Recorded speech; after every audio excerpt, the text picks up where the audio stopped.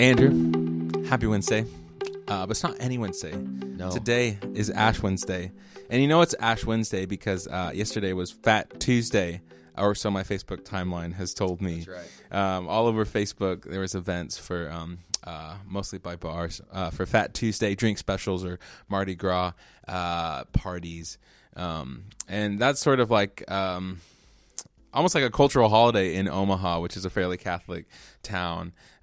That Fat Tuesday, everyone kind of just goes crazy, and then Ash Wednesday sort of inaugurates this Lent season in which you sort of abstain from alcohol or some sort of comfort food or whatever it is. But I think the history of Lent and Ash Wednesday goes much further back, and that's exactly what you've written about for our blog. And so maybe you could enlighten us a little bit and just give us a brief history of this holiday that is I think in our cultural time associated with Roman Catholicism, but you say it goes back a little further. Yeah, so I think that is, I think for the average person at Providence, we probably think of Ash Wednesday service or the Lenten season as a whole as kind of a Roman Catholic thing, or just maybe even an old traditional church holiday or practice or whatever. But yeah, I think historically Lent goes further back, and I think most people trace it to maybe the 4th or 5th century, where the church actually started to really celebrate the season of Lent, which at its core is the 40 days leading up to Good Friday and Easter Sunday specifically. And this season of about 6 weeks is a season of preparation and repentance. So the church has used these few weeks leading up to Easter weekend to really see ourselves rightly, to remember kind of who we are, our sinfulness, but also to kind of fix our eyes on Jesus as not only the one who rose again, but the one who had to die for our sins. And so we'll get to kind of that in a little bit. But historically, again, the church has observed this before we even had the Roman Catholic and Protestant kind of divide. So I think for a lot of us, we think, well, if the church did this, in the 4th or 5th century, this is kind of a Roman Catholic thing, and we've kind of started in, the 1600s, whatever. But I think it's important to notice that for the church, our history is also this early church history. And so what the church was doing back in the 3rd, 4th, 5th centuries is our history too. And so this isn't just a ritualistic practice that maybe some Roman Catholics or some Lutherans or some other traditional faiths or denominations hold to. This is really our history. And so what we wanted to do was basically just highlight the season of Lent and maybe encourage some people to practice this, maybe for the first time, because I think for a lot of us, I know that if we see this as more of a traditional church thing, we don't really like to verge on legalism or old traditions or rituals or whatever, and so we kind of push against some of this. But I think that this actually has a purpose for us today, even. Yeah, I'm definitely in that camp. I think I'm gonna practice Lent this year, and it's my first time ever sort of doing that. Yeah. And so we'll see. See how it goes. We'll see what it's like. So speaking of the 4th century church, what would you say were some of their purposes like for this historically? Like why this instead of something else? Yeah, so one of the main purposes that we kind of find in the early church of the season of Lent is really this idea of fasting in order to kind of allow yourself a couple things, to allow yourself to be united with Christ in his 40-day fasting and his suffering and in his ministry, but also the purpose of fasting at its core is really to help us long for Christ more. And so I think that's the season of fasting and the season of Lent really does two things historically, and I think also it's two things today for us as well. And that is that first, what we want to do in celebrating Lent is we want to remember kind of our state. We want to remember our lowliness and our need for a Savior. And so on Ash Wednesday, you maybe have seen coworkers or people around kind of have dirt on their foreheads, and they have these ashes that they've been given. And although that may seem weird to us, the significance of that is to remind us of in Genesis 3 where it says, we are from dust, and to dust we shall return. That's kind of the lowliness of us, and that in our sin we remember in this season the great need that we have. However, it's not only just remembering kind of our lowliness and our state, but we also look forward to Easter weekend. We look forward to that we don't just have to remember our state, but we actually get to turn towards the Savior who, Jesus, comes and enters into our lowly state. He puts on flesh in the incarnation. He humbles himself even to the point of the cross where he takes our guilt and our shame. And so these 40 days and our fasting and our kind of fixing our eyes on Easter weekend, what we're doing is we're kind of building this longing in our heart for Good Friday, which we celebrate Jesus dying on the cross to take our guilt and shame, and then Easter Sunday, where we find out we have a Savior who is vindicated, and he is risen, and he's victorious over sin and death, and he exalts us to a new place with him. And so I think historically and for today, those are kind of the purposes that we have in Lent, is that we're remembering and we're repenting, which is leading us to Easter weekend, where hopefully it kind of ignites a sense of worship after we've spent a season of focusing on these things. I think that's so good, especially to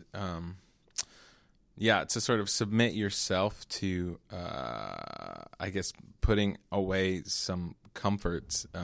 It kind of reveals like a mask. It's like a physical manifestation of your own desire. And so I think for me, that's what I'm most excited, if you can be excited about that, right, is to experience your faith in like a new way, not just mentally, but actually physically, sort of longing for whatever it is, comfort food or words of affirmation or whatever it is, and sort of denying yourself those things so that you can remember Christ entering into that disparity and longing. And so, I don't know. I think that's pretty cool. And I think we're so often just quick to mask those feelings, right? Like to be in the church today is to be happy. Yep. And the way that we get through our sadness and despair is, by playing faster songs or singing louder. But I don't think that has to be the case. I think Jesus enters into suffering with us, so to speak. Yeah, and I do think that's important. I think, we don't really follow much of the church calendar and all of its different, feasts and fasts and time periods. But one of the nice things about Lent is that it is a built-in season of remembering that, of remembering our lowliness and our need for a Savior. These 40 days or the 6 weeks leading up to Easter is just a helpful time to kind of slow down and in a sense, like you said, kind of force yourself to feel some of those things, or force yourself to recognize your frailty or your sinfulness, or just how desperately we do need God, which, like you said, is just, we just don't like thinking about that. We don't like feeling that. I think for many of us, we don't like the feeling of desperation for anything. And so, and which is unfortunate that we kind of translate that into not really even liking to feel our desperation for God. And so just a season of fasting and devoting yourself to thinking about why Jesus actually had to come and die on the cross, I think is a helpful and humbling part of our Christian life. And so I do think for the person who maybe is listening to this and they've never practiced Lent, it seems like an old tradition. Maybe it seems legalistic to have to give up something for 40 days or whatever that is. I would just encourage, like you said, Gabe, to reconsider this as not a legalistic thing. I don't think we see in the Bible a command that you have to practice Lent, but I think there is a wisdom to taking opportunities to rightly orient your mind and your heart towards the things of God. And I think this Lenten season is essentially an opportunity for us to really focus in on our need for a Savior, so that on Good Friday we see that properly. Our hearts are recognizing that need. And then on Easter Sunday, we can kind of explode with joy and worship that our Savior didn't just remain dead, that we don't remain in that lowly state. But it kind of makes those things pop, not just like an ordinary Sunday, but our hearts have been so reoriented to desiring this Savior who could come, die, but also raise again and unite us with Him. it just allows us to experience that, I think, in even greater ways. And so I think I would really encourage people to at least, try it. I know that it's Ash Wednesday already and we're kind of starting today, but I think that those two things of using this season to remember our state and to repent and actually turn towards Christ will be very helpful for us. Not as a legalistic thing, but just as a way to, in wisdom, use this season to its full advantage. Yeah, I love that.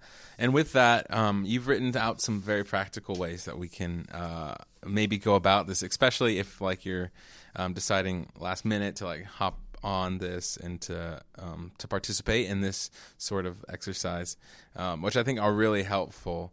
Could you walk us through those real quick? Yeah, absolutely. So in the blog, if you want to go look at it, I list out 4 different things. I'll just quickly highlight these. The first 2 are actually somewhat similar in this idea of fasting. And so if this is your first time, just so you know, historically, what the practice has been is a 40-day fast of something. And so you could choose to fast from a certain type of food. You could choose to fast from social media. You could choose to fast from any sort of practice that you routinely do day in and day out. And the purpose is not just to have one less thing in your life, but the purpose is to really replace that with a desire and a longing for God. So just like maybe you would drink coffee every morning, instead of waking up, getting that cup of coffee, you would wake up and hopefully either pray or devote yourself to seeing your need for God. So it's not just a way to get healthy in 40 days by giving up a bad habit, but it really is replacing it with prayer, with meditation, with kind of focusing on God. So that's kind of the historic practice. Now, if that seems intimidating to anybody, I did throw in another option for fasting, which is maybe you do it on a weekly basis. So maybe one day a week, instead of fasting from something big, for 40 days, maybe, every Wednesday, you just do a day fast. So you just don't eat from, sun up to sundown or something. And just for one day, instead of eating meals, you just devote yourself to prayer or to reading, something like that. Maybe it's, one day a week, you shut off your phone. Maybe on Sundays, where you're not at work, you're not doing something else, you just shut your phone off, you don't go on social media, and you just spend time with family, you read, you pray, and you kind of use that time to just reorient your heart or mind. So I think that's another good option, especially for somebody who's maybe never done this before. It's a very attainable kind of goal to kind of set. So that's kind of the first option of fasting. The next one I give is, again, historically, the church has primarily used this as a season of fasting, but we've also seen different stories of using Lent as a way to practice generosity, or what the old church called almsgiving. And to see this as Good Friday in the story of the gospel is, the greatest act of generosity in human history, that God would give up his son, that Jesus would give up his life, and that they, generously give the Spirit, to be the presence of God in all believers. It's just a complete act of others-centered generosity. And so one potential practice might just be you thinking about how for the next 6 weeks you can live generously. And so I said in here, maybe it's you just set an amount of money where each week you want to give to somebody in need, or you want to try and keep your eyes set on seeing something in your life where you can be generous towards. Or maybe you set a plan where once a week you invite somebody else into your home and you make a meal for them, and you show hospitality and generosity with time and food and just being other-centered, asking good questions, caring for somebody else. And so that would be another practice of just modeling and seeing your need for God's generosity and you giving that to somebody else. So that's another practice. Lastly, the last one that I recommended is using this season, these few weeks, to really focus on the life of Jesus, and maybe doing that through the reading of the Gospels. And so, Gabe, you actually brought this up to me of potentially either reading through, maybe you pick one Gospel for the next 6 weeks, and you just slowly work your way through it and just see the life and ministry of Jesus, which culminates in the death and resurrection of Jesus. Or maybe you try to read through all 4, and you read big chunks of these Gospels, and through 6 weeks you read all 4 Gospels and just get a vision and a picture of what Jesus came to do. Now, you don't have to do the Gospels. You could kind of pick anything, but I think that's a good way of not seeing Lent as just fasting just from something in your life, but really the other side of that is devoting yourself to to prayer, to scripture, to actually focusing on Jesus. So that's another option. Again, I think more than picking one specific thing that we all need to do, I think that the focus of this, the heart behind it, is that we would remember our state before God and that we would repent and turn to Him. And so whichever one of those sounds attainable for you, sounds worshipful for you, I would encourage you to try something this year, even if you don't do it perfectly. Any chance we can get to kind of focus our eyes on Christ and our need for Him will be helpful and I think worshipful. That's good. Well, Andrew, thank you so much for this. I know, this is just a new thing for me, and I'm sure a lot of other people in our church. And I think that you've given a voice to just how we can maybe start to think about this in a way that is helpful for us in our formation into the image of Christ. That way we can love Him more and glorify Him even more. Absolutely. Thank you so much. And if you have any Lent practices that you're going to participate in, we'd love to hear about those. Feel free to shoot us an email at blogs@providenceomaha.org. Best of luck. And I think to close, I just want to read a prayer that I came across as we were studying for this. And I thought it was so good. It just sort of encapsulates who God is and what Lent is and our response to Him. And it says this. Let me pray it for us. God of all times and places, in Jesus Christ lifted up on the cross, you opened for us the path to eternal life. Grant that we, being born again of water and the Spirit, may joyfully serve you in newness of life and faithfully walk in your holy ways. Through Jesus Christ our Lord, who lives and reigns with you in the unity of the Holy Spirit, one God, now and forevermore. Father, for Providence Church, would you be with us as we walk in unity with you? Would you help us to put more of our trust and obedience in Jesus and His Holy Spirit? And ultimately, we would find all of our satisfaction for our desire in Christ. In your holy name.